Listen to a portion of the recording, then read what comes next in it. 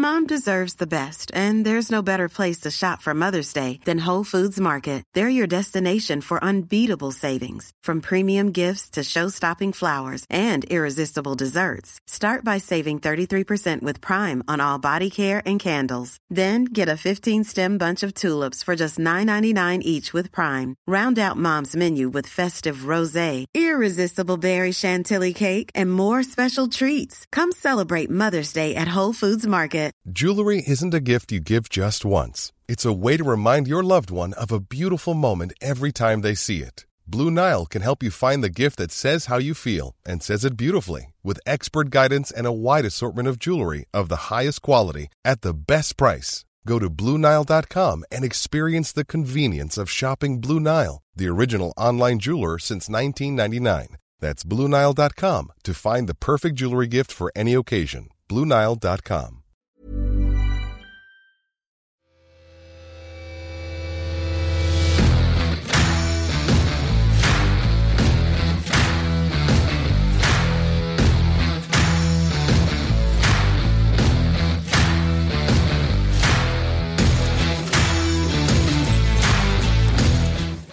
Yes, we've got an absolute topper of the day. It's what I've got down here is a hard bastard, Craig Moore. I don't know about a hard bastard, but I love to compete. Thanks for coming on, mate. We're desperate to get you on for ages, eh? Well, yeah, we've spoken a few times, so good to finally be here. Weather's shit as normal, but nice to be here. There was a few racy texts between us. When that one you sent me your top off is my favourite. Yeah. Right, I've got you down here as the third hardest Australian. You want my other two? I'll go for... You got Kevin Muscat there? Muscat's number one, mate. Who's number one? Number two who's number two? Harold Bishop for Neighbours. Yeah, no, it's been a while since I've seen him. Right, we'll come to Muscat in a bit, but who's harder, you or Muscat? I want to know that first question. So you can bloater people, man. I'd never consider myself as a hard player. Like I said, I love to compete. Muskie's a great mate of mine. He probably crossed the line at times, but certainly a fantastic guy off the field. But at times, like I said, was what did you say? The red mist on the field. He certainly had a few more issues than what I've had on the field. But off the field, top man, because he lived next door to John Higgins when he was here. You all lived in Bothwell, didn't you? He was living next door to John Higgins, yeah. So that was in Bothwell. He's a champion. Anybody that has met Muskie off the field, right, no matter what they've thought before, I go, listen, meet him, have a chat with him, have a beer with him, whatever, and then tell me what you think afterwards. Yeah. Mate, they all say, what a champion bloke. That's it. Right, on to the career. Football as a kid, or was it rugby? Was it Oz sports? What we're talking? As a kid growing up, I was like a lot of Aussies. I guess you experiment with a lot of different sports. So I done little athletics for 5 years. I done cricket for a couple of years. But the athletics and the football sort of like were at the same time. So eventually, when I got to 10 or 11, I kind of zoned in on the football side of things because it was something that I enjoyed. And wanted to, from a very early age, become a professional. Didn't know what that looked like or what that meant at that particular time. One game at school, rugby league, the AFL, the one that you see, where we get really big crowds for that. I come from a state which probably was more rugby league than AFL. So who pushed you in football? Was it your dad? Was it a coach? I think older brother. Older brother, right? Older brother. So I had an older brother, Troy, who was... Troy, great name. Much better than Craig. Much better. He was a much better player as well. Was he? Mate, he was a much better player. He had natural talent. Right. You know, he just had that ability where he didn't have to work that hard. And I guess, like, you know, we've all seen 16, 17 drink girls and kind of then slipped away, where I had to work my ass off to be decent at it. You know, and I just had that obsession, I guess, to want to improve and to want to get to a level. See, when you say work your arse off in, so what would you do differently? Practice more? Was it work harder in training? Always. I mean, nowadays, kids don't really practice away from training. Yeah, I agree. You know, so, and as society's changed, I guess, in terms of, you know, we're less likely to let our kids out longer in the streets and what have you. But I let mine play on the motorway. Mate, brilliant, eh? Fast, eh? Yeah, mate, they'll make good decisions, eh? Exactly. That's happened. But no, for me, it's just practice. You're always out in the ball, kicking the ball out the street and, you know, playing games, playing with my older brother and his older friends who were 3-4 years older, who kind of were wanting to stamp their authority and kick the living shit out of you. You've got to learn. You've got to learn early doors how to compete and how to look after yourself. Brilliant. So how were you spotted by Rangers over in Australia? We had no longer with us Eddie Thompson. I don't know whether you remember Eddie Thompson. He played for Hearts. He played for Aberdeen, I believe, and was good friends with Archie Knox and Walter Smith. He became the national team coach of Australia. So he's seen me coming through the youth ranks. I was involved in under-17s World Cup and under-20 World Cup in 1993. Done quite well, and I think it was through Eddie Thompson and the connection that he had at Rangers. I had the opportunity to come over and have a trial for 2 weeks. I impressed and then was offered a 3-year contract. So that's fairly much how it happened, how quickly it happened. But you know what it's like in football and life in general. Sometimes it's not what you know, it's who you know for that initial opportunity. Was Eddie Thompson, you said he was pals with Archie Knox and Walter Smith, was he similar to them coaching-wise? Yes. What, yes. Very tough on you? Yeah, no, very much so. But at the same time, when they see somebody that they believe that has got a little bit, they do everything they possibly can to support that and help that talent get through. And especially in Australia, where we don't have, back then it was a semi-professional league, we don't have a conveyor belt of unbelievable talent. So, you know, diamonds, he looks for the diamonds. They try and get around the ones that they think that have got a chance and support them as best as they can. You know anything about Rangers when you first came over? Nothing. No? Nothing at all. As a kid growing up, it was English football. That's all we kind of got. I had a good mate who's actually works now for the SFA, Stuart McLaren. Oh, right, I know her. You know licenses and that, yeah. So funny enough, we come through the Centre of Excellence together back at AIS in Canberra as 15-year-old boys, and I remember him having posters all over his wall. Maybe I shouldn't say this because he probably says he's neutral now. He's got Glasgow Rangers team photos up all over the place. So I'd heard about this football club, Glasgow Rangers, but prior to coming, I knew none of the history. I knew nothing about the football club. But I tell you what, you have to learn quick, don't you? Mm-hmm. You have to learn quick. Yeah, of course you do. What post did you have, Peter Andre? Peter Andre, no, I was more Kylie Minogue. Now we're talking. You need to learn quickly, as you say, but going into that, was it a first team dressing room you went into straight away? No, I went into the youths? No, I was in with the youths. I signed a youth contract, not like the old YTS. I went on to a professional contract. A few quid? Well, not even back then, to be honest with you. I think it was about £300 a week. It wasn't, and again, it wasn't the money. It was the opportunity. You know, but again, so I've come in. You go into the youth team dressing room. Boys are on the apprenticeships and all that sort of stuff. So you know what it's like. It's like going back to school again. You've got to earn the respect of the playing group, and that's always interesting when you go to a new club. I met a great mate who I'm still great friends with in Charlie Miller. Oh, what a character, man. You know, he was that great young talent that was head and shoulders above everybody in that group at that time. And he was brilliant because he helped me settle in. And when you're kind of settling in with one of the better players at the football club, it helps things, I guess. Did he ever take you up Castlemilk? Plenty of times. No way. Plenty of times. Why did you drink it? Shitting yourself? It was an experience, but Charlie had a group of mates, didn't he, that would do anything for him, that looked after him, and although you go into certain areas and you kind of think, oof, it's a little bit rough, you still felt comfortable because you're with the right people. So what, just a few beers and that in Castlemilk? Charlie wasn't really a beer drinker when he was younger, was he? So it was just more, you kid, you're talking a little bit of shit, aren't you? You're watching the football. A little bit later, Charlie learned how to drink beer, and we give it a nudge. But no, he's a great guy, and what a player he was as well. Well, what was the difference in a young Scottish changing room compared to a young Australian changing room? Just the banter, it's ruthless. You know, you walk in thinking that you're going to be a nice, quiet slide in. Maybe you got a shit pair of trainers, your gears. Mate, they're all over it. They're all. How am I going today? Got slaughtered down. Nah, mate, I did. By the way, did you get slaughtered there? Bob Malcolm. Even if it was good, it was bad. But that was the way it was, you know. And it's a tough school, but at the same time, you come through that. I think, you know, I've been lucky enough to get some unbelievable relationships through that.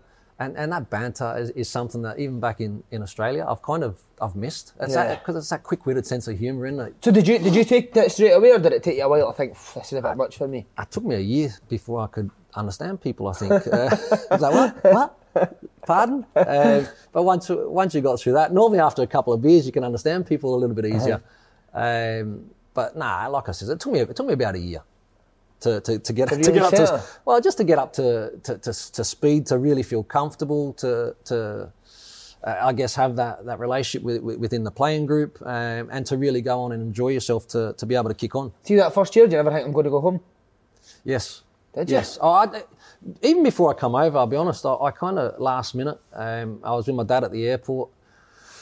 An opportunity come to sign just in a semi-professional club down in Melbourne, and I go, Dad, I think I'm going to stay. I think it's better that I develop here and all that sort of stuff. And he goes, son, mate, go overseas, do what you can do. If you don't like it, you can always come home. First year, Walter Smith was unbelievable because at the back end of the year, I think I had a hernia operation, and he kind of knew that I was a little bit down there, and goes, mate, go home, get yourself home, spend some time with mum and dad and the family. And he was brilliant, Walter. He used to, once a week, he'd say, mate, you come into the office, we'll all clear the office, phone mum and dad. Brilliant, mate, they were unbelievable. And that for me was something that made the club so special. It was one of those ones where they do everything possible, especially when you've come a long way. And they know that you've not got your family and you've not got your friends and all that sort of stuff. So they were different class throughout that process. Archie Knox as well. Any stories about Archie Knox? How scary he can be? He was my youth team manager at Scotland. I was shit scared of him, man. Mate, I think a lot of people are shit scared of him. Archie is, mate, he's at you constant, isn't he? You know, but at the same time, when you come away from football, he's a top man, isn't he? Unbelievable. But I tell you what, he was a hard taskmaster. I remember. Well, I don't remember it that well. I think we played a game at Falkirk. Alan McLaren had a shot from about 40 yards. It hit me in the back of the melon. I'm all over the shop. I ended up getting subbed off. That game come in, and McCoist and Archie Knox were mate, they had to be separated on a couple of occasions, mate. They were going ding dong, ding dong. I think Archie wasn't happy. Coyce had come on as a sub or something like that. He wasn't happy with the time that he had on the field. They're swearing at each other in the dressing room, mate. Archie's like, "You'll be in tomorrow." He goes, "Fucking not in tomorrow." All right, so that was going back and forward, mate. I come into all sorts. Archie had I guess a tough side as well, but we've experienced a side where, coming away from it, he's a top bloke, top man. As you say, you got into the first team dressing room. It was a stick merciless amongst them. McCoist, Gascoigne, Durrant's quick as well, isn't he? Mate, well, Coyce and Durrant, if you want to stay out of trouble, mate, you steer out of their way, because what a combination they were. You could have the worst day in your life, and you walk into that dressing room, and it brought a smile to your face. We kind of, had that dressing room, especially with characters like, your Coisties and your Durantis, where they don't stop. They don't stop. They're at you 24/7. But it made it a good atmosphere. It made it a good dressing room. But they were ruthless as well.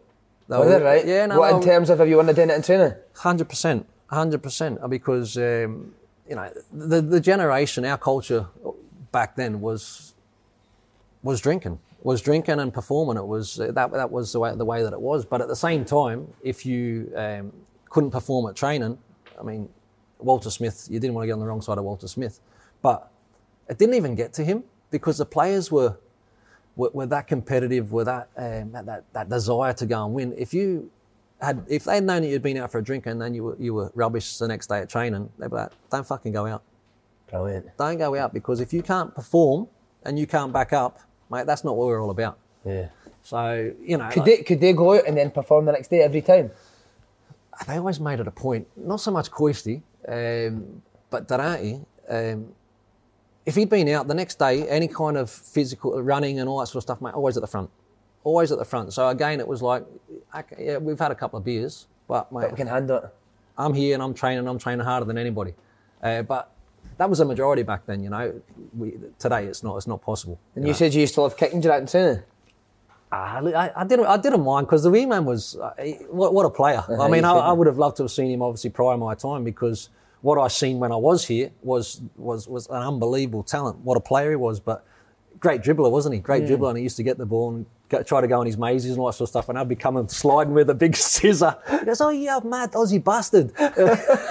Mate, he used to give me a bit of stick. We used to catch him every now and then. But again, like I said, that was part and parcel of our training. You mentioned the drinking culture. Do you have a particular day that you enjoyed with them? Normally it was a Tuesday, wasn't it? I mean, where would you go? Was it Duck Bay they used to go? No, we ended up. It depends. At different times, we used to go to the Steps Bar in my first.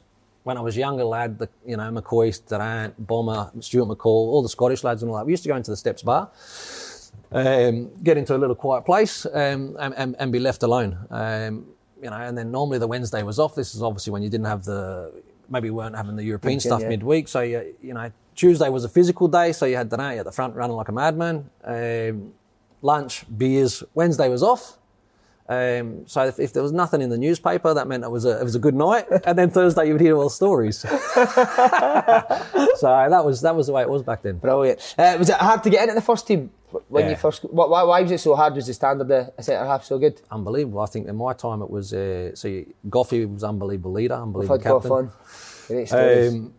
You had, obviously, Bomber, John Brown, Dave McPherson was there, Alan McLaren, who was a great talent that unfortunately injury cut short. They signed Gordon Petrich, you had Daniel Prodan. Wow. Mate, so I played a small role in the first 5-6 years as a fringe player, sort of like, played in midfield, played as a fullback. I think I come up. You played midfield, did you? A lot of the time, a lot of those earlier games. And that was just because I guess Walter felt that there was good energy and I could go in and win the ball and give it to people that could play. I mean, there's no embarrassment in saying that, Come up, I think I come on as a sub up at Aberdeen, as a striker, the last 5-10 minutes.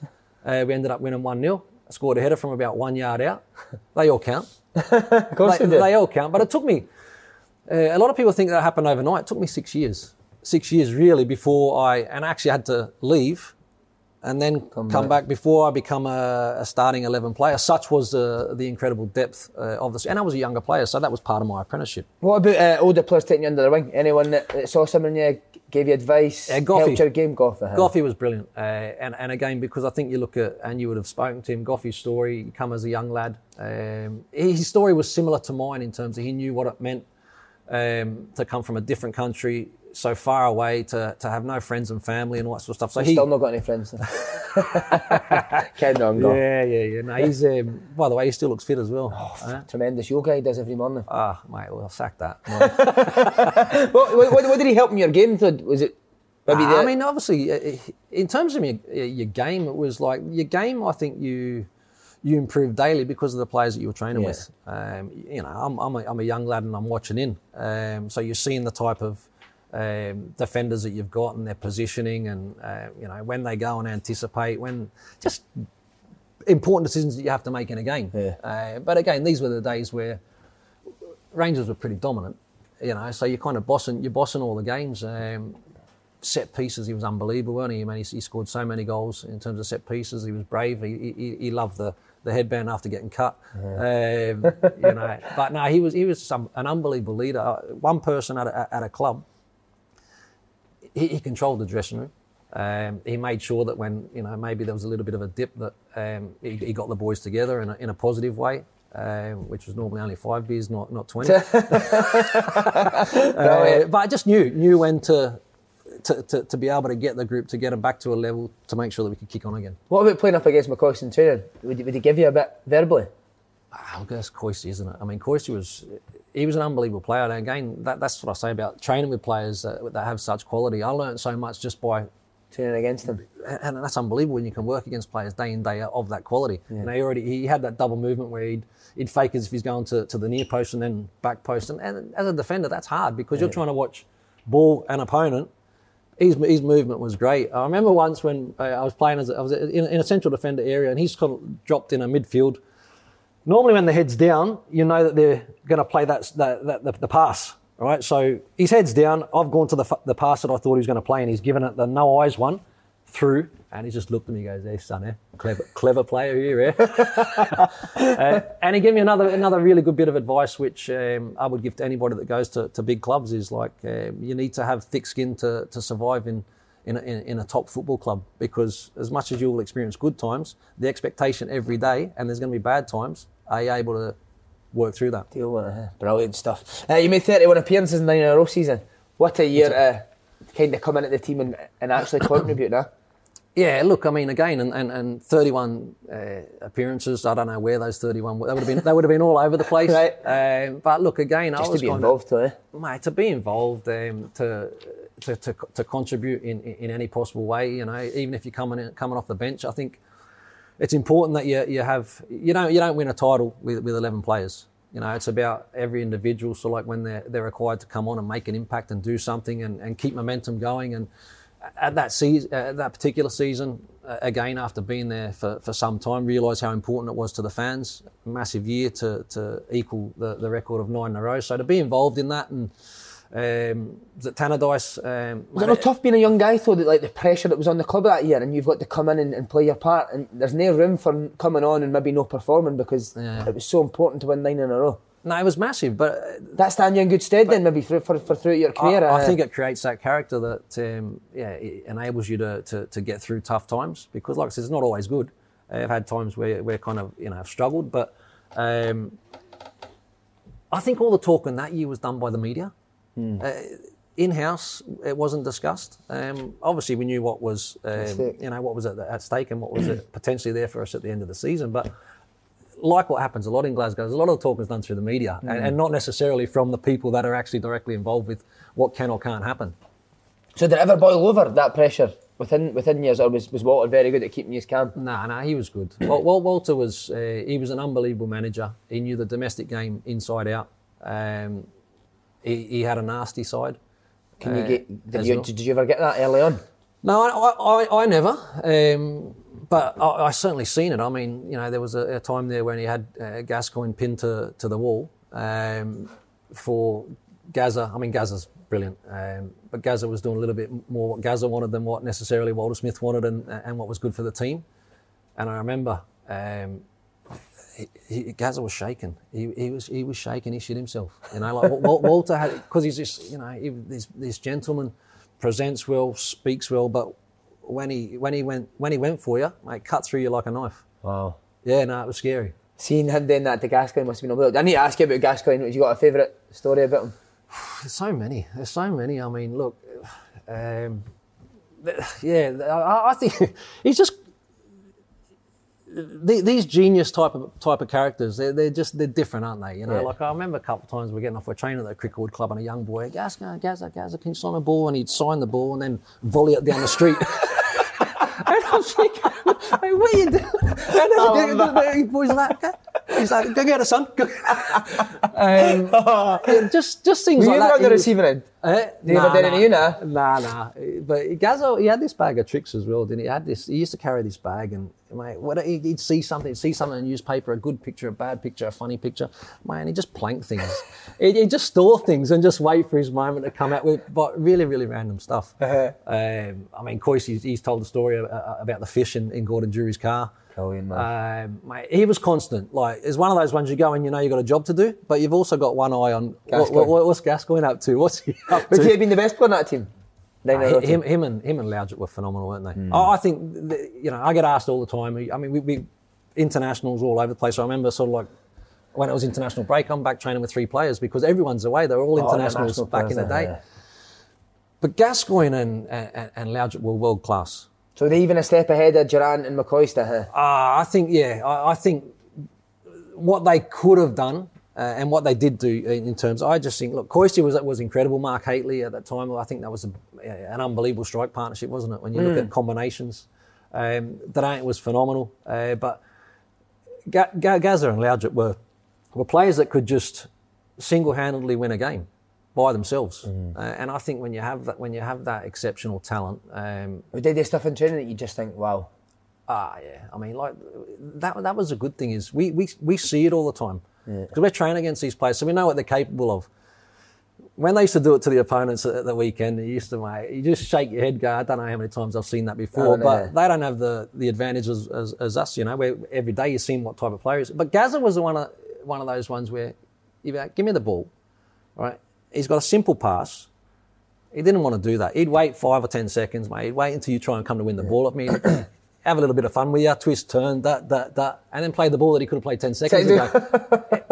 He was just that good. He was that good, You were Tannadice, night when the 9 was won. Where does that highlight rank in your career?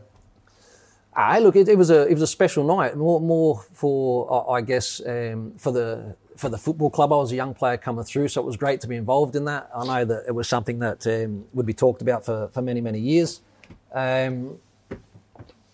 It was like I said, it was just great to be involved, more because of what it meant to the fans. Yeah. We all get, not we all, but when you get that opportunity to play for a football club, I think at times we don't really let the fans know how important they are to the team, and to to know how important it was to the fans of the football club, to everybody involved in the football club, and to be a part of it was pretty special. And Loudrop scored ahead of that day, so it was special. It was special, and it was a Charlie Miller cross as well. So. Do you remember where you went after 9 in a row? Was one? Oh mate, I can't. But Bloody. But we probably hit many places. we probably hit many places because back then it was all about. Working hard and having fun and making sure you enjoyed it as well. That's what I saw. But Richard Gough leaves, you must think, right, I'm going to be Rangers centre half now. Not really, because one that I forgot is Jockey Bjorklund also coming. Joachim Bjorklund, good player, wasn't he? Swedish? Bjorklund, yeah. Handsome. So he coming. Look, when you're a young player coming through at a club, and you have a club that continually sign players and they spend money to sign those players, you know that it's very difficult to go and cement your position as a starting 11 player. So, you know, after we didn't have the success of 10 in a row, yeah. So Walter announced that he was leaving. Gascoigne left. Loudrop. It was kind of like then Advocaat come in. It was the end of an era kind of thing, and at that time I felt, well, haven't really been a starting 11 player in 6 years that I've been here. I've worked ever so hard to try and get there.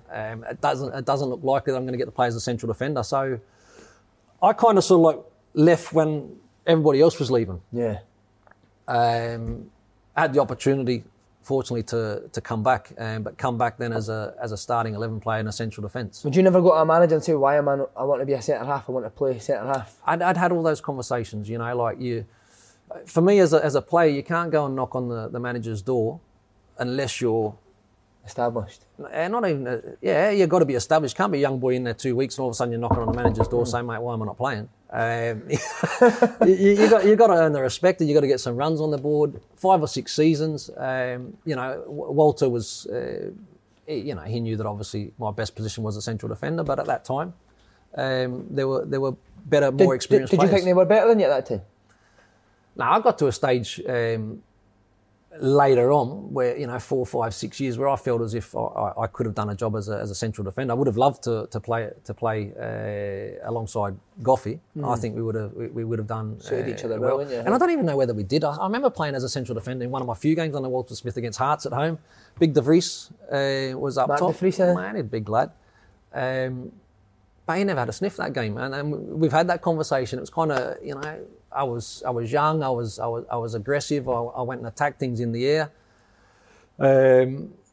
In terms of building up and all that sort of stuff, getting to people that can play, because back four you look to make sure that you're organised and you build a platform. But we've got players that can go and score goals. No, you're not there to score goals, mate. You're there to stop them. I wasn't. No.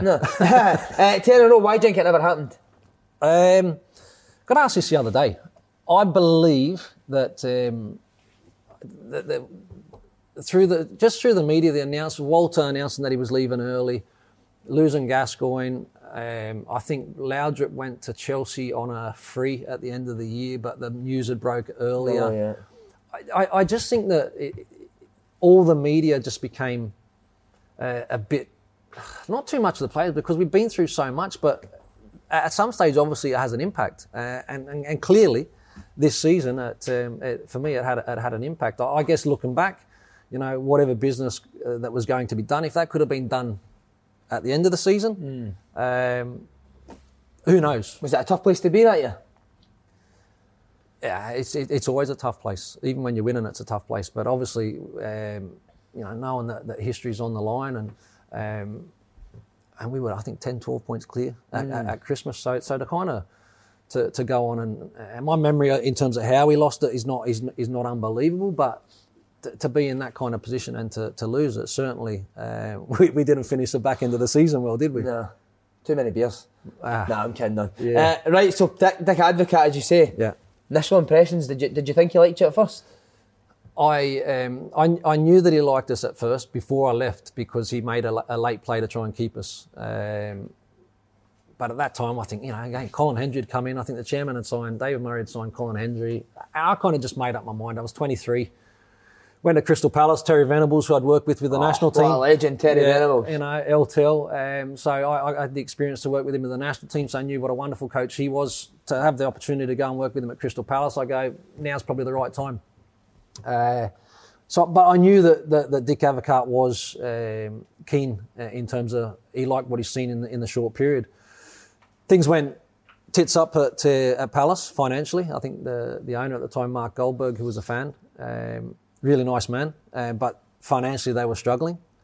So I had the opportunity to come back to Rangers. Terry Venables, what makes him so good? Does he like a sunbed? Oh, he loved a lot of things, I'm sure. Does he like a beer as well, Terry? He was more. I don't think he was red wine more, mate. He'd be drinking the finest wine and the cigar. And what sort of manager? He's not a coach, is he? No, he's an unbelievable coach. Is he? He's an unbelievable coach. He's brilliant. On the training ground, is he, right? He's brilliant on the training ground. That's what he's all about. In my opinion, that's what he's all about. Right. Because my experience of working with him is like, he could break down any part of the game. I remember even at Crystal Palace, and sometimes as a defender, you maybe lunge a little bit, and he'd come down and he'd break it down. He goes, "Well, why are you lunging? So now, can you actually move again if you need to move again? No, you can't. Can you?" So he was detailed. Right. He was unbelievable coaching in every area. Also a fantastic manager because he was a good person. He's a great person. He had that ability to connect with people. But if anybody thinks that he wasn't a coach, he was. I thought he would just be like a figurehead and you would have coaches in the boot. I thought it was just a personality now. Loved to coach. Did he? And brilliant at it. Right, going back to Rangers, what was the mindset going back? Was it still Dick Advocaat then? Yes. Yes. Was not easy. I know the club inside out. Got a fair idea of what the manager's like already because I had a period of time where you were there. You still speaking to other players that were there as well? Yeah, of course, So I knew exactly what I was going back to. I know that it can be hard a second time round to go back and have an impact at a club.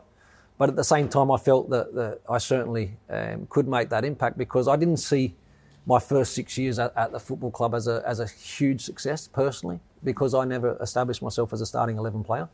So, was there a conversation with Dick Advocaat before you went back saying, listen, if I come back here, I need to play? Nah. I never be that type? Nah.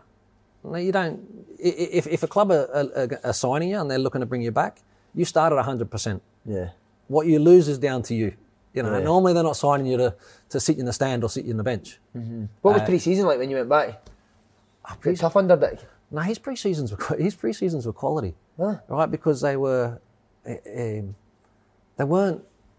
running to your vomit, which was the way it was back in the day. I remember one pre-season, and I think we went to Holland, and it was all times, it was all times. And I remember Mo Ross and Fernando Rickson, God bless him, and Dick Advocaat saying, "Slow down, mate. I've got you getting in 10 seconds later." Then we're slow down. When I want you to go faster, I'll let you know that I want you to go faster. So it just would seem one of those pre-seasons, probably one of my best pre-seasons where you've got a real gradual build-up. Games come earlier in the pre-season because they were more about, football and match fitness. And I mean, you can run all day and all that sort of stuff, but you need to get the match movements and the game kind of mentality and all that sort of stuff. So already within 10 days, you're playing games. Yeah.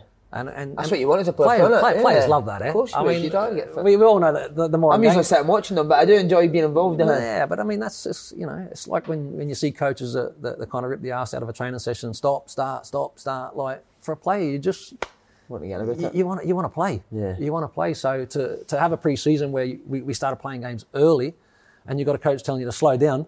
In the early parts of pre-season, I'm like, you're laughing at you. So did he give you that conversation, as you say, when you win his trust? Did he let you know that you were his man? He did, but when I talk about the trust, so I don't know whether you're going to lead to the question. He took me off in one game we played. I think it was the first game of the season against Kilmarnock at home. I made a mistake. The ball was coming in. I thought it was going to bounce at a level where I could kind of head it clear. It didn't bounce to where I think it was going to bounce. I didn't hit it. I didn't volley it. I kind of didn't do anything with it. Ends up, back stick, cut back, goal. He took us off after 23 minutes. Did he? He even got that in you? Off you come, son. Oh, my God. Are you fuming? You're disappointed, eh? You're disappointed thinking, I made a mistake. I know I made a mistake, but I can bounce back. So I think this was at the start of the season because we were playing, it might have been Beta Jerusalem or something like that. We had a European qualifier. Not 100% sure who. Pulls me in on Monday and says, if that's what you're going to give me, He says, and I'm going to go out and sign another central defender because that's nowhere near good enough. And I'm thinking, okay, no. And I go, no problem. I says, you go sign another central defender. I says, but just to let you know, I'll be the one that's playing. And he goes, yes. That's what I wanted to hear. And that was a moment where... A wee test for you, I think. Certainly a test, but it was a moment where I think that we built that trust. And all of a sudden, I believed that I went on to play my best football. Brilliant. It was a new look Rangers team. How good were some of the players? Newman, guys like that, top players. Top class, yeah. Had Newman on as well. What a guy. Mate, was he not singing? No, he wasn't singing, but he was telling us about. He didn't drink before he came to Glasgow, and after it, he was. Mate, he was king. He was king. David Bowie lookalike. Mate, he was a rascal. He's a legend, isn't he? Mate, top man, unbelievable footballer. But he was great in the dressing room because he made fun of himself. He could enjoy himself. He had pedigree. But you look at the likes of Arthur, Giovanni van Bronckhorst, Mikey Moles before he picked up the ACL injury was unbelievable. That wee turn he used to do. Mate, it was. Did he do you in training that a few times? Of course, but then I realised you just stand on his right shoulder, and you're okay. You're okay because he'll never get by you that way. Why? Because he wasn't the quickest? He wasn't the quickest, so you'd always get a chance to get back. Right. But if you get caught on the left shoulder, mate, forget about it. But it was great for us because, again, we seen it every day. And if you could get the ball to Mikey Moles up top, you knew that 9 times out of 10 he was actually beating his central defender, and you're getting 2v1s and goals. Yeah. So no, he was brilliant. But you look at the players then. So like it says, Giovanni's. I mean, big George Alberts was at the back end.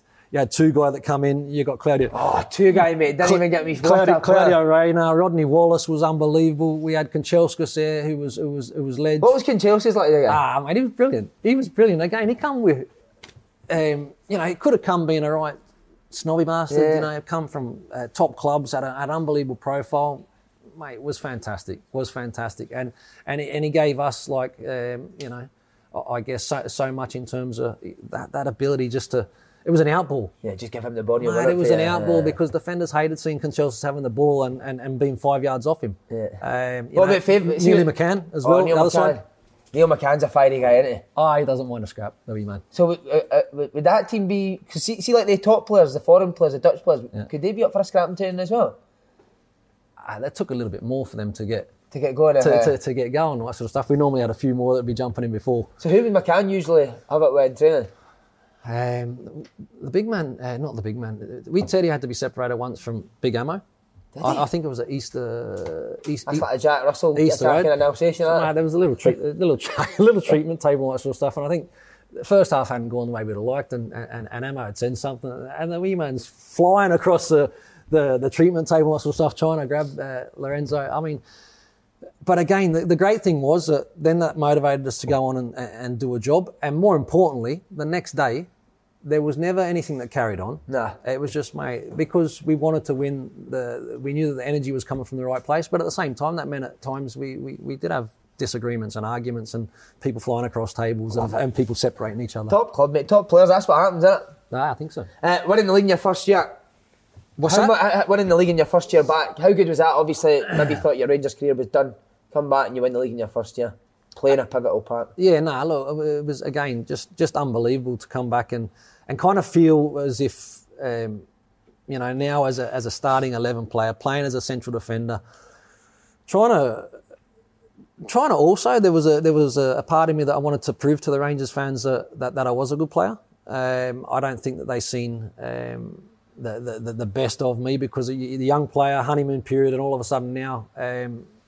Playing out of position and maybe not being fantastic in their eyes. I know there were certain times where, I had a really tough spell, and to try and come through that, and that was, a 12, 15-month spell. But coming back, winning a league, feeling as if you've really contributed to that league success was a really good feeling. See, when you're saying that, when you played centre half, that you played the 39 games or something that season, I remember watching you as a kid thinking, some of the tackles, man. Was that always your mindset? I need to hit the striker early doors? Nah, not really. But again, like I played with players like a Frank de Boer, for example, where Frank maybe didn't want to go and win that header. He'd like to be smart and say, well, okay, there's not a runner off that, let him flick it on. And I get that. I get that. But I liked the that battle, that contest. And if I could go and, I can let it go, or I can flick it on or whatever. But if you go and dominate and show early doors, for me, it just kind of sets a tone for the match. Yeah. And not only that, so you mark your striker's card, but the positive impact that can then have on Even your, lift the crowd and everything. your players to go on and play at a level, because if you don't start matches, it's very hard to then get going, you know. So it's about, you know, starting well, and again, you know, that's what I tried to do. Who was your best battles with? I say Larson. You know, and that's because for me he was a fantastic footballer. You know, he scored goals at every level, and he was certainly one that you know, we enjoyed good battles. Certain battles I won, certain battles he won, but I was always on my toes because I felt that he could always punish you. You know, that he had that little bit of cunningness, you know, where he's not interested and let you build up, but he's interested. He's waiting, and he just sniffed out opportunity. Great finisher. He was a great player, and I think those battles were games that I enjoyed. You know, Hartson and Sutton. Were they verbal? Yeah, no, to be fair, Right. Hartson wasn't, but again, I liked the way that the big man played because he was old school, so of course he's going to catch you. But at the same time, if he gets caught, he doesn't say a word. No, he's fine. So, you know, if you're gonna get stuck in and you're gonna give it, then you got to take it. Sutty was probably a little bit, mate, but he's not changed. What sort of stuff would you say to you? Big time shouts. I remember Sutty. I think I caught him in one of the old firm games. I kind of caught him a little bit from behind, and he's kind of, you know, he's giving me that one. He says, "Oh, that was brave, catching me from behind." One of those ones. And I go, "Mate, get the ball face me. I'll hit your front on, side on from behind." Mate, and about 5 minutes later, the ball's popped up in the air, and I can see that his eyes are rolling. He's trying to catch us with an elbow, get a yellow card. But again, that's part and parcel. No, we weren't going out to kill each other. But there's certain battles that happen on the field as well. But Larson was, I really enjoyed my challenges, and the reason I say that is because he was such a class player, and you want to test yourself against top quality. We had Amaris on, as I say, who felt certain elements of Advocates' management led to declining form. Would you go along with that? Maybe thought he was a bit too strict. The phones and the eating together. But again, that happens at the beginning in terms of somebody wants to set their stamp on the expectation.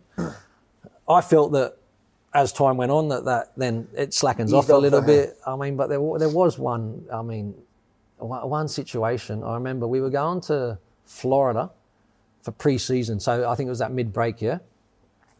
Ian Ferguson was in Florida. Right. And Fergie's contacted Dick Advocaat, says, "Look, you know, obviously I'm in Florida, holiday and all that sort of stuff. Where do I catch up? Where are we going to be going? Where are we staying? Blah, blah, blah." And Dick Advocaat goes, No. You must fly back to Glasgow and then fly with the team back to Florida. Oh, my God. So there was a kind of idea. Just want to meet the team, mate. So look, how did Ian Ferguson react to that? He was fuming. He was like, kidding me on. It doesn't make any sense, but that was in the early part. So that was Dick making his statement in terms of what he was looking at. But that kind of faded over time. Lorenzo, I've seen bits and pieces, obviously, you know, with the captaincy and stuff like that. So he'll have different things, but again, he didn't present within the football club in any other way than professional. How he felt when he went home. Yeah. Obviously, somebody else was probably getting their ear chewed about how he was feeling, but he certainly never let himself down at any stage. See, on Ian Ferguson, Newman told us that after a game, Ferguson's like, "I don't care how many fucking World Cups you've won. This is Celtic v Rangers. You need to get your finger at." That was normal for Fergie, you know, and again, somebody that you know, has such a connection with the football club, who'd been, I think Fergie's one of the ones that's won every single medal in that 9-in-a-row period. Right. Mate, whether he was playing, whether he wasn't playing, he made sure that everybody knew exactly what they were playing for. Yeah. And that was something that Fergie would come out with regular. Yeah, this game means more than anything that you'll ever be involved in. You go out there and fucking do the job. Celtic and Rangers games especially. Yeah. Yeah, he'd get a little bit fired up for those ones. Just look at your face thinking of some of the shit you used to say. You've said about Advocaat, but why did you play so few times in the 2000-2001 season? For Advocaat, I picked up an injury. It was look, when I didn't play under Advocaat, I was injured. I was out forever with my knee, to be fair. I had three knee operations in the space of 7 months. Right. So that would have been in that. I think actually we were playing Celtic. It was that wild night. And I had there was a tackle with Mark Viduka. And I've seen the tackle again. And I have this, you could see I've got a wince of pain. And I actually done my knee in that tackle in that game. Right. So I had a massive cleavage tear, which they didn't realise until the third operation. But at that stage, cleavage tear? It was a massive cleavage tear, not cleavage, but massive. Right. And so I ended up going back to Australia to get that sorted out because I wasn't having the success that I wanted here. So I went back to Australia, but I was out in the end about 12 months with that. So that probably wasn't why I was playing there. See, just on, you mentioned Viduka there. Yes. He's an enigma. What kind of guy is he? He's different. He's different for sure. He's probably right now. He's in Croatia in Zagreb, a cigar on his yacht. Probably. But the big man's the type where, like I says, mate, you got to check his pulse to see if he's alive. He's that laid back. Another nickname that I heard that he had back in the day, and this might have been more to do with the Celtic group rather than us. But he had the nickname of the old Hoover. Why? Bit slow to pick things up. That's tremendous. Then Alex McLeish comes in, taking over. Yeah. Did the club need somebody like Alex McLeish to come in after Advocaat? Well, at the time, remember, McLeish took the job and Advocaat was kind of staying as a director of football kind of thing. That didn't last very long. And I don't know whether it was because of... I don't know. You know, sometimes when the ex-manager goes upstairs and looking over a new manager coming in, I can understand why it probably was a little bit awkward. McLeish coming in, obviously we all knew of Alex and the good jobs that he'd previously done. I mean, he was with Motherwell and Hibs, I believe. Hibs, yeah. What did he change? What did Alex McLeish change? So such a quick improvement. What is he, more man-manager than Dick Advocaat maybe? No, I think like sometimes just that freshness, you know. All of a sudden, new players that maybe hadn't had an opportunity, have got an opportunity. There's a sense of a clean slate. Everyone's lively again. It just happens naturally, you know. Sometimes Alex come in, like I said, with unbelievable knowledge of the football club, of the league, type of players that he wanted to bring, and when you come into a big club, even as a manager, you've got to be successful, and he hit the ground running for sure. But you started in the 3-2 Scottish Cup final over Celtic. What are your memories? You must remember that game. Your memories kept on there. Well, I played that game. I don't remember the games I don't play in. Look, I remember that game. I remember that we were chasing the game. But I remember a moment in this game actually where I think we were 2-1 down, and is it Didier Agathe and Neil McCann?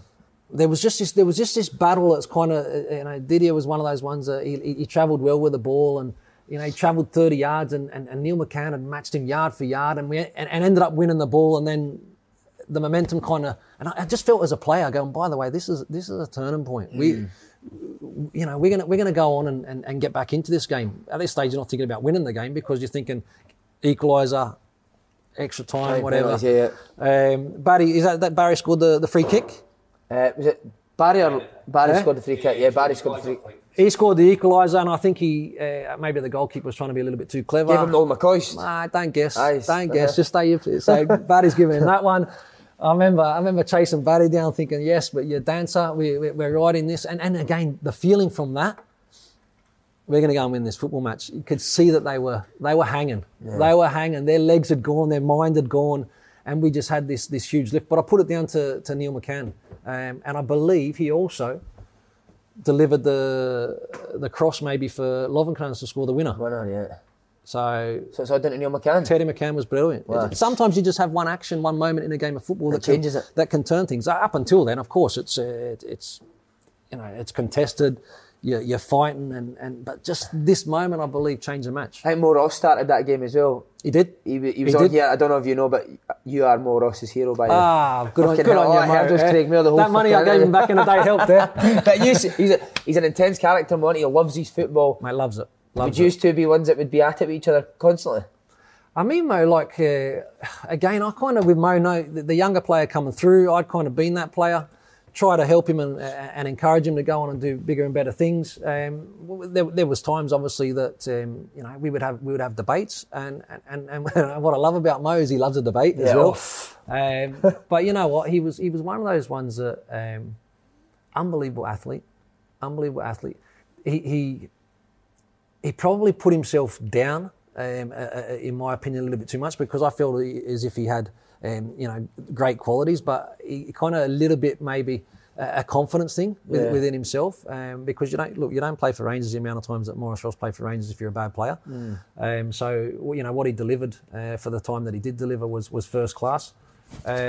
Intense in terms he loves football, and I've kind of followed, and we stay in contact to this day.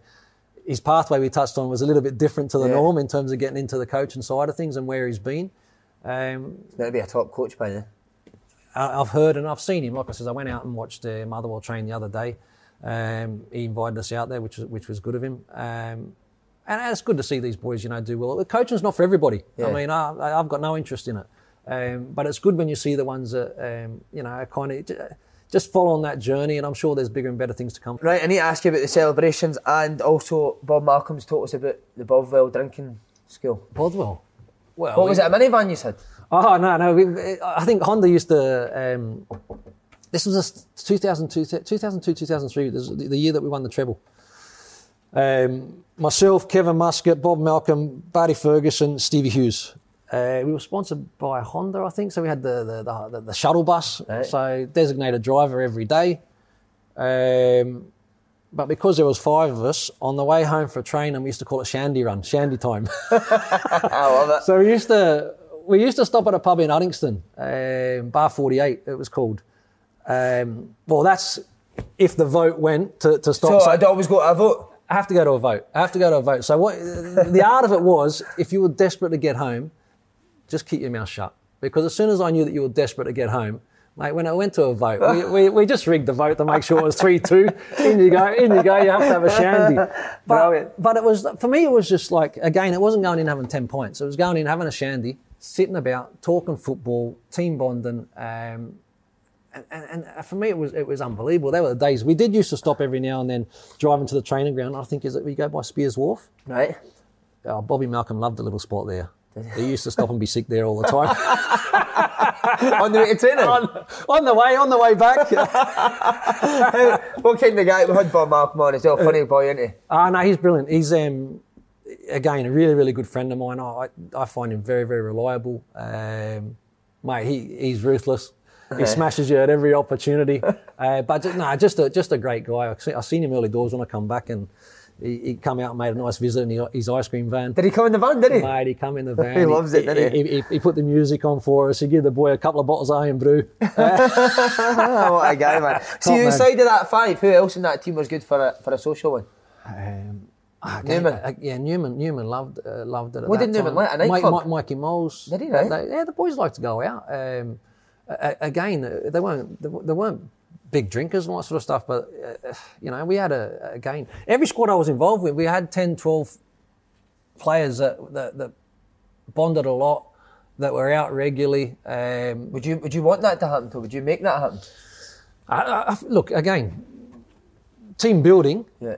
Team building might be different today. I'm sure it is. But back in those days, it was kind of common, and the team were together. They enjoyed good times. You get to know each other, know each other's families, and all that sort of stuff. And I think that then delivers a better workplace where you can go on and perform. But at the same time, we knew the line. Yeah. We knew the line. You can't. And it's similar to back in the day, like you said. If you couldn't do it in training, then.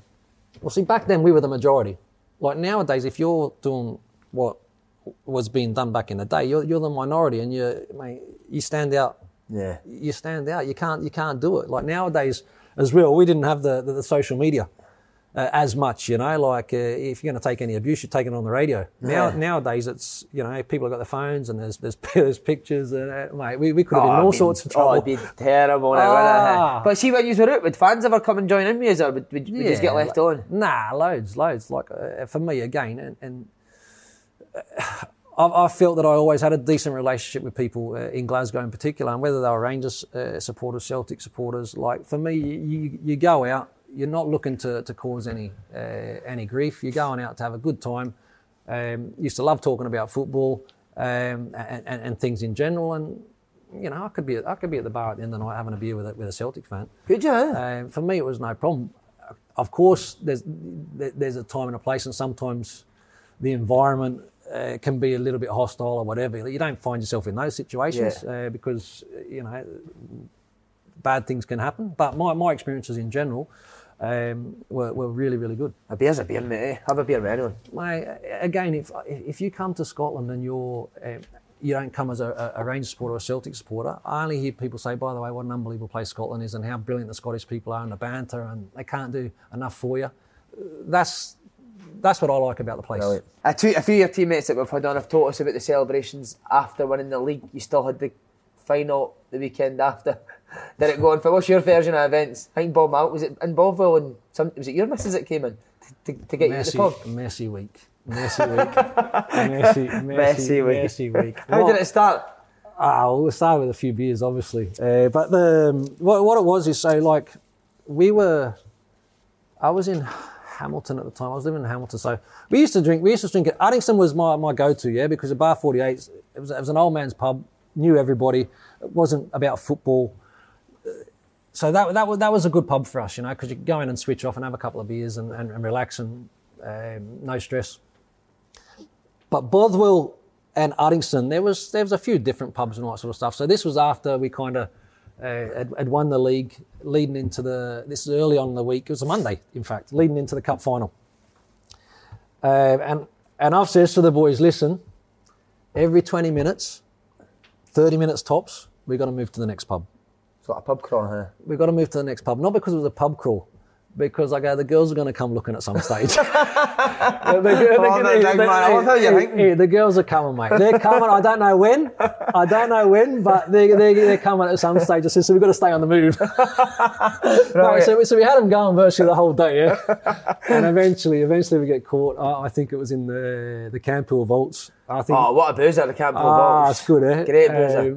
My missus, I think she was with Fergie's missus, with Margaret.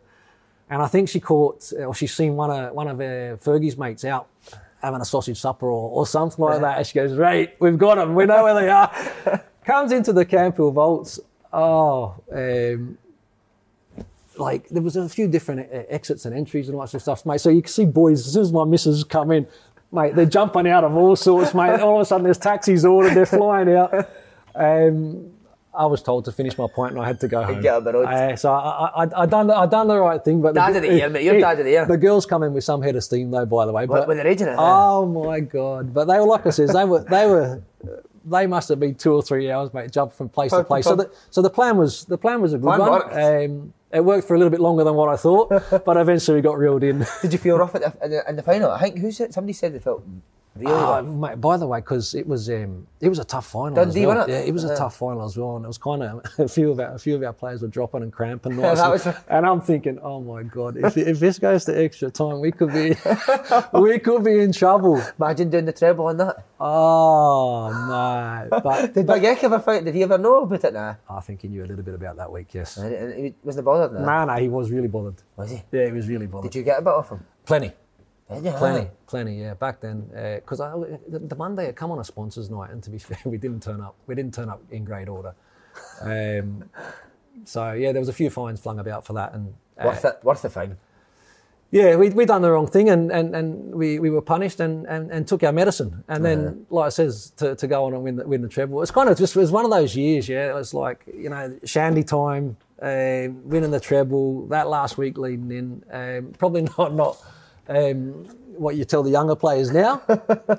But again, like I said, it's different. It's a done thing back then, wasn't it? Different generation, mate. It doesn't make us bad people. Then you get asked to be the Rangers captain. Yes. You remember the day? Do I remember the actual day? Look, for me it was, I'd been at the club a long time.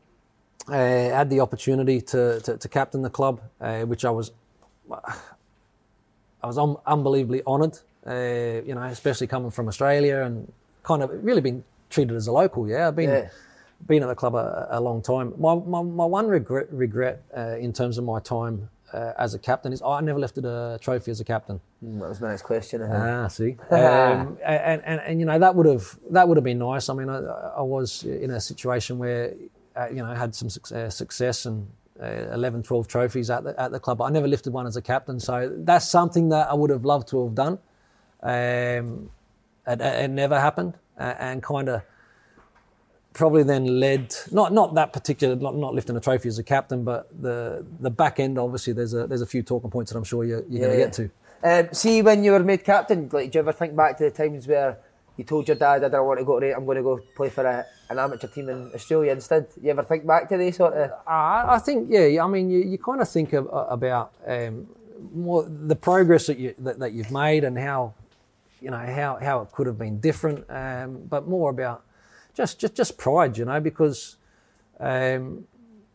we've got a great platform now as footballers and that sort of stuff, but it doesn't mean that it's easy to get there to become a professional. You know that. So when you get there and to have the opportunity to captain such a great football club, it was a huge honour and something that I kind of look back now with extremely fond memories. Just the one thing for me, and again, maybe that's just because you're that competitor, is you never lifted the trophy. You never lifted. You don't look good lifting a trophy, big man. Nah, probably not. I think I see grey beard now. I always thought you were like an ugly bastard when I was younger, but you're handsome, aren't you? I don't know about that, mate. It's the first time that's ever been. Mate, we'll do this again. You're like Daniel Craig or something. Daniel Craig, nice. Looking nice. well. I'll take that. Right, Olympics.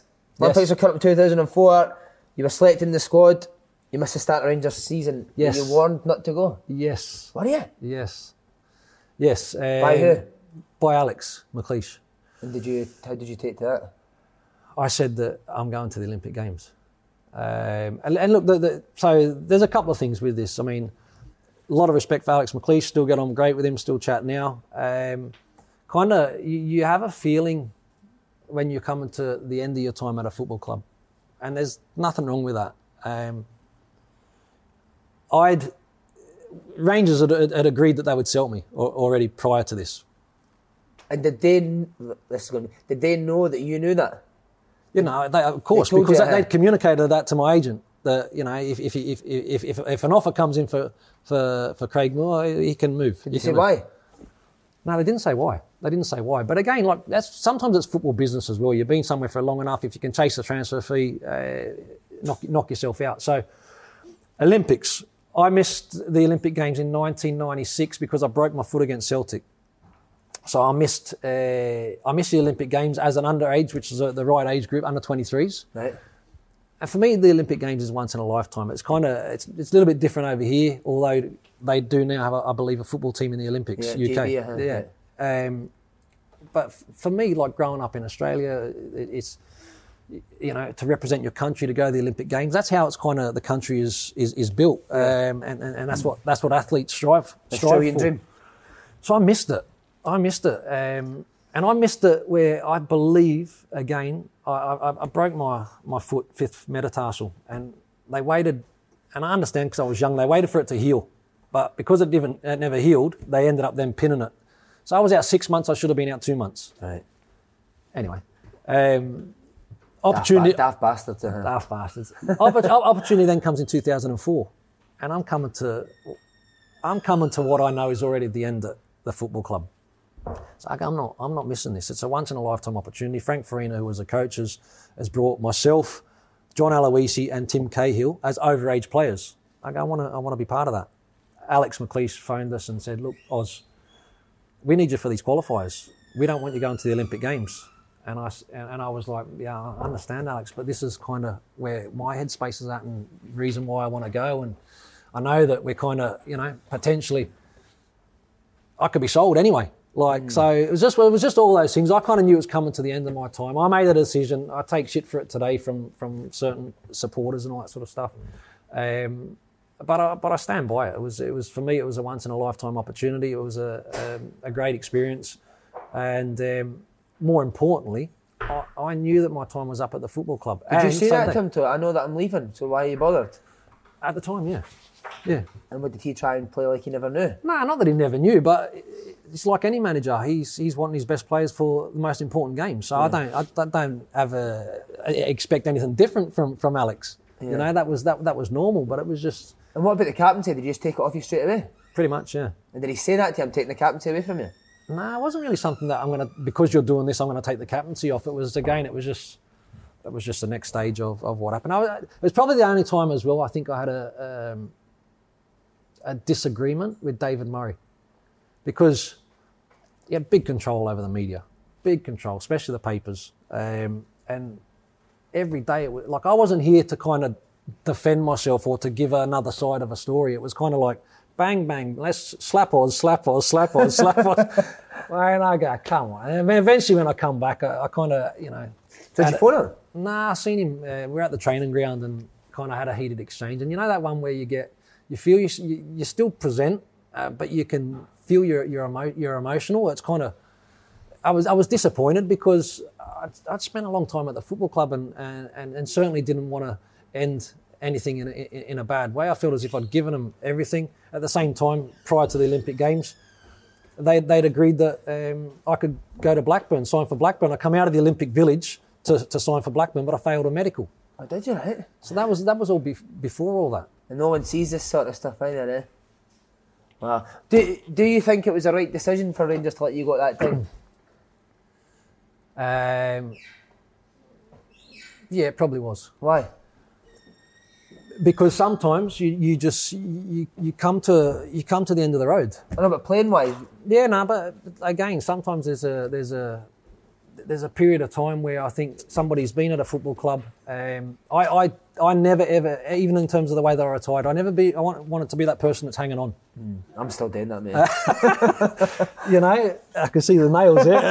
No, but you know, it's like, for me, that's just never been me. I've always wanted to go, leaving Rangers knowing that I could play still, retiring from international football, retiring from football in general after the 2010 World Cup, knowing that I still could play, but probably here a little bit over things.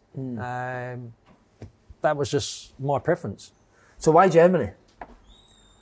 Dick Advocaat. No, I'll tell you what, yeah, so Dick Advocaat was at Mönchengladbach. Right?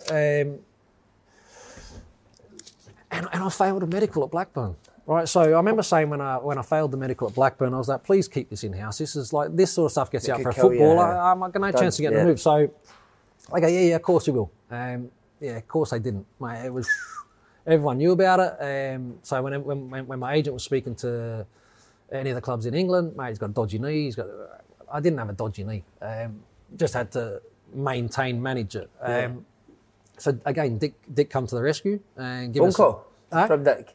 He says, I don't know whether Dick actually phoned John or John Viola phoned Dick Advocaat. Either way, they said, yeah, no, let's look at that. That's something we're interested in. So the idea was to go back and get playing, to show people that I was fit, to get games under my belt. Went into a tough league. Bundesliga is a fantastic league, great stadiums. Gladbach weren't the Gladbach that they are today. They're flying high.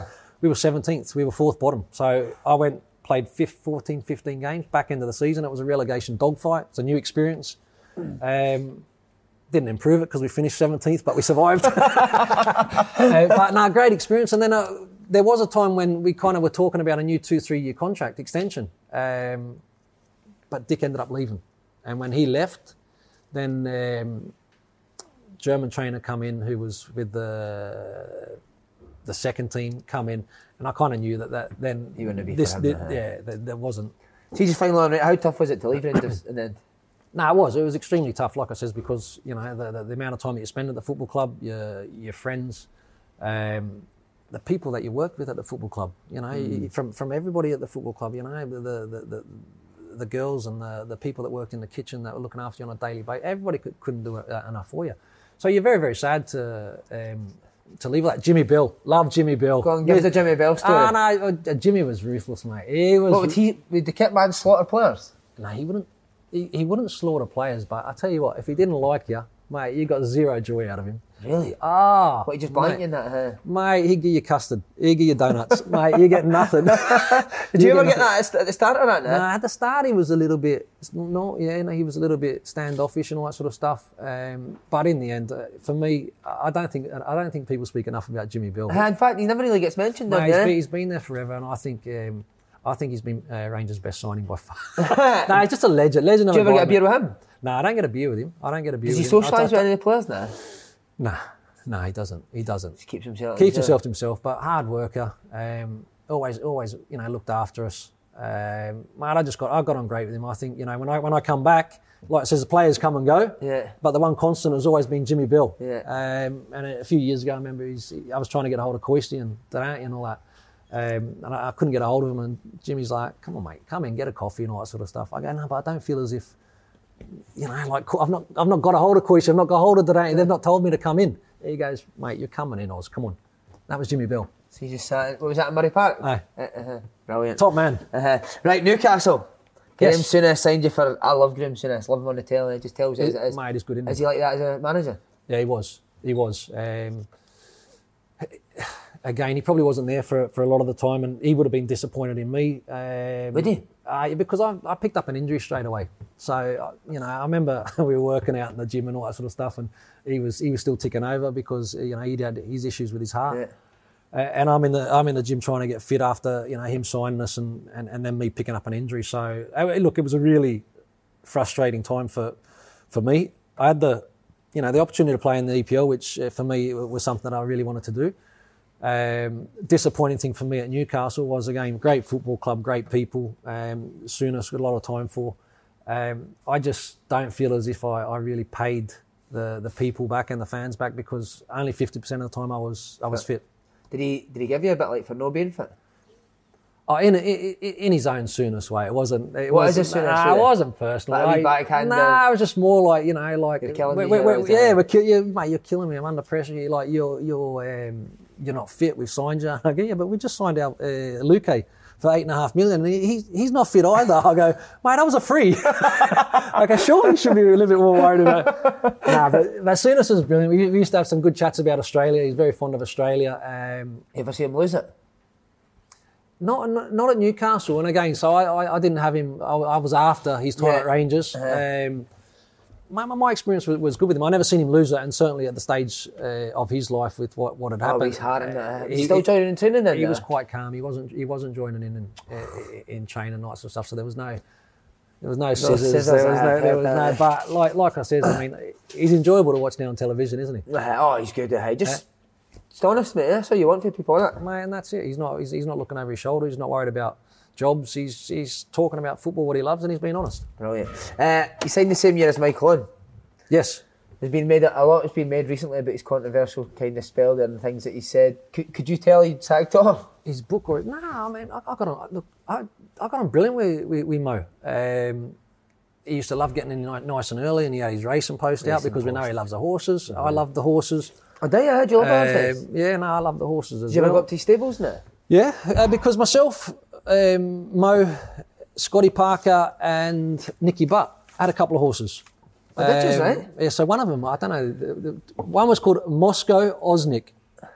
So Mo, Scotty, Oz, Nick Butt, Moscow Osnick. Brilliant. Yeah, it didn't do anything. Injured. I forget the name of the other one. But so yeah, like I says, we enjoyed the horses. We had a good group of people at Newcastle. I think the time in the book that hit the headlines was the time when I wasn't at the football club, and the time when Shearer took it. Yeah. That was after me. I'm not just saying that. So you don't catch it. But mate, like I says, Mo was a great lad. He had bad luck as well. We come in and I think he'd done his ACL. Yeah. He had an injury. Right, World Cup. You played in the World Cup, man. How good's that? How much pride do you take? Yeah, no, it was brilliant. We a bit like Scotland at the moment. It was a long time since we played in a major competition. Yeah. It wasn't as long as this, was it? No, we were 32 years. Oh, were you, right? Wow. So last time Australia qualified, 1974, 2006. So 74 was West Germany, right. 2006 was Germany. So it's kind of a lot of omens and how it come together, and it's probably one of the greatest Australian nights in the history of sport because of the penalty shootout. Mark Schwartz is unbelievable in the penalty shootout. John Aloisi scores the winner against Uruguay, who knocked us out in 2001, qualified for the first time in 32 years. To play at a World Cup, again, I was lucky where you played Junior World Cups, played professional football, win trophies, Champions League, Europa, and now you're playing in a World Cup. You've done it all, big man. And then you go, wow. And kind of you have this expectation of what a World Cup was going to be like, mate, but it surpassed everything that I could have. How was so good? It was just the atmosphere and that? Everything about it, yeah. It's just detail. We stayed in this big lodge manor house where we were based in Germany, and it was there was nobody else there. It was just us, and it had a private golf course, and it was my big glass. It was just, it was ridiculous. So we had Hiddink, who obviously had been there before and experienced manager. What's he like, Hiddink? No, he's good, but again, he's brutal. You know, is he? Yeah? Oh, mate, if you don't. If you're not one of his players, then mate, you're not getting much love. But again, they just want results. Yeah. And they do whatever they can to get those results. So, look, to play in the World Cup, the best thing about that World Cup, and it shows you the progression, I guess, for Australian football, which we stalled a little bit. We went into the last group game against Croatia. Expectation in Australia that Australia are going to win this match. Croatia were ranked 5 in the world. At that time, they were 5th in the world, and we go 1-0 down. We end up getting, we come back 2-2. That's the game I was lucky enough to score a penalty in. Harry Krul scores the equaliser. We go through, but that's you qualify for World Cup now. Qualifying for World Cup's not enough. Expectation is, can you then get through a group stage? And they were 5th in the world. Wow, man, we got a great result against them. But it was just unbelievable. Turning point, or the talking point of that tournament, is we get knocked out by Italy, who go on and win the World Cup. Dodgy penalty because I think it was Grosso who's driving down the left side, cutting in the box. Lucas Neal goes to ground. He's clever and kind of jumps over him, but clips him. Sees it. Yeah. Penalty, 90th minute, I think. Totti, goal, finish, game done. Game done. So that was tough because then you go and watch them win the World Cup. Yeah. It's not to say we would have won the World Cup, but the margins. You matched them for that full game. The margins between success and failure at that level. They also played against Ronaldinho, Kaká in that as well. Yeah, we got beat 2-0. How good are they? Mate, that was actually that was an interesting game because we ended up getting beat 2-0. We don't general play. They don't really cause us too many issues. I think at 1-0. Dida comes out to take a ball at the edge of the box, drops it. Harry Krul's virtually on goal, clear sight of goal, and I don't know how he missed. And I've had this conversation with him. He goes, mate, I don't know how I missed as well. I don't know whether I was already celebrating or whatever. Could have been 1-1. Who knows what could have happened? We ended up losing the game 2-0. But again, we certainly didn't let ourselves down. And we, like I said, at that stage, our team were 23 of the players, 21 were based in Europe and playing at a level. Good level. And playing at a level. What's the social side like in a World Cup? Would Gus, like you said, a shandy time there? Yeah, he didn't mind a glass of wine. Yeah, a glass of wine. He Who was your mates at Australia? Cool. Mrs. was brilliant in Emmerdale, wasn't she? I never watched Emmerdale. Oh, brilliant. I get stuck with EastEnders or Corrie or something like that. Who was it? Big Spider. Big Zelko Kalac was my main man. Right. Big striker? No, he was a big goalkeeper. He was at AC Milan. Oh, right, okay. AC Milan, 6'7". Great lad. No, but we had Vinny Grella, we had Mark Bresciano, Tony Popovic, who was at Palace for a while. Yeah. What's Lucas Neal like? Yeah, Lucas, good lad. He's a bit of a psychopath, isn't he? No, he's not a psychopath. Lucas, again, a young player that come over young, a bit like myself, Timmy, and Harry. We all kind of come over 17, 18. So again, they learn what it's like to adapt to a different environment, and you got that ruthless side. But that's because when you first come over, we're not friends. Yeah, you're trying to kick the living shit out of me because you don't want me to take your jersey. Want to get ahead of you, yeah. Normal. Brilliant. Right, finally, mate, 2010 World Cup. Do you always have it in your mind, as you said, but you're going to finish after the World Cup? Yeah. What a way to go, eh? Yeah, and again, everyone's different. At this World Cup, physically, I was at my best. Weight-wise, everything in terms of how I got there. I had three months preparation in Greece before leading into this World Cup. Best condition. My first international game was against Ghana back in '95. My last game at this World Cup, 2010, was against Ghana. So I just felt It was right. it's come full cycle. I'm going to go back to Australia. Yes, I can play at another club and go. I didn't want to do that. I wanted to go out the highest level, and the World Cup is the highest level. And I was very, very happy to hang them up at this stage, and didn't really know where I was going to go, what my direction was, but just felt that I wasn't in a position mentally to be able to have the best influence in terms of the younger players, which I always took a keen interest in to try and help them. I was mentally a little bit frazzled, and just needed a break. After your last game, were you emotional? Can I? No, I wasn't. Huh? No, I wasn't. But I actually find that the older I get, the more emotional I've become. Whereas when I was younger, it's like you're just full steam ahead, and you don't really take in, what I'm starting to take in now as an older man. No, it's like as footballers, you go see a lot of different countries, but what do you see? You see a plane, a hotel, a stadium, and away you go. So I've been to a lot of great countries. Have I seen enough? No. Was I emotional when I first finished? No. Was I thinking about it that much? No.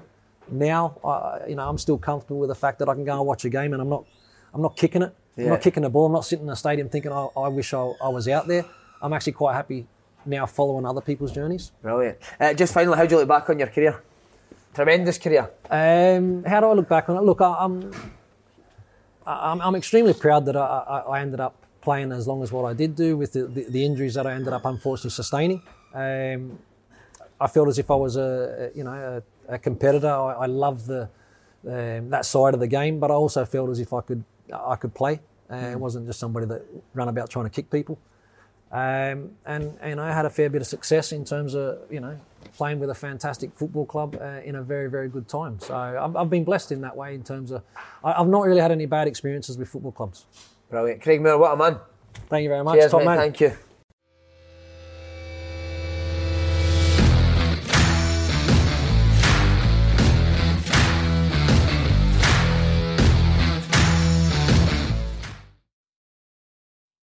Hi, have you heard Poshnosh Gal's brand new In Conversation series podcast?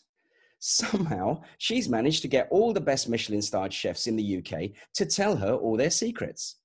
If you're passionate about the restaurant industry or just up for a bit of culinary gossip, find the show on Apple Podcasts, Spotify, or wherever you generally listen.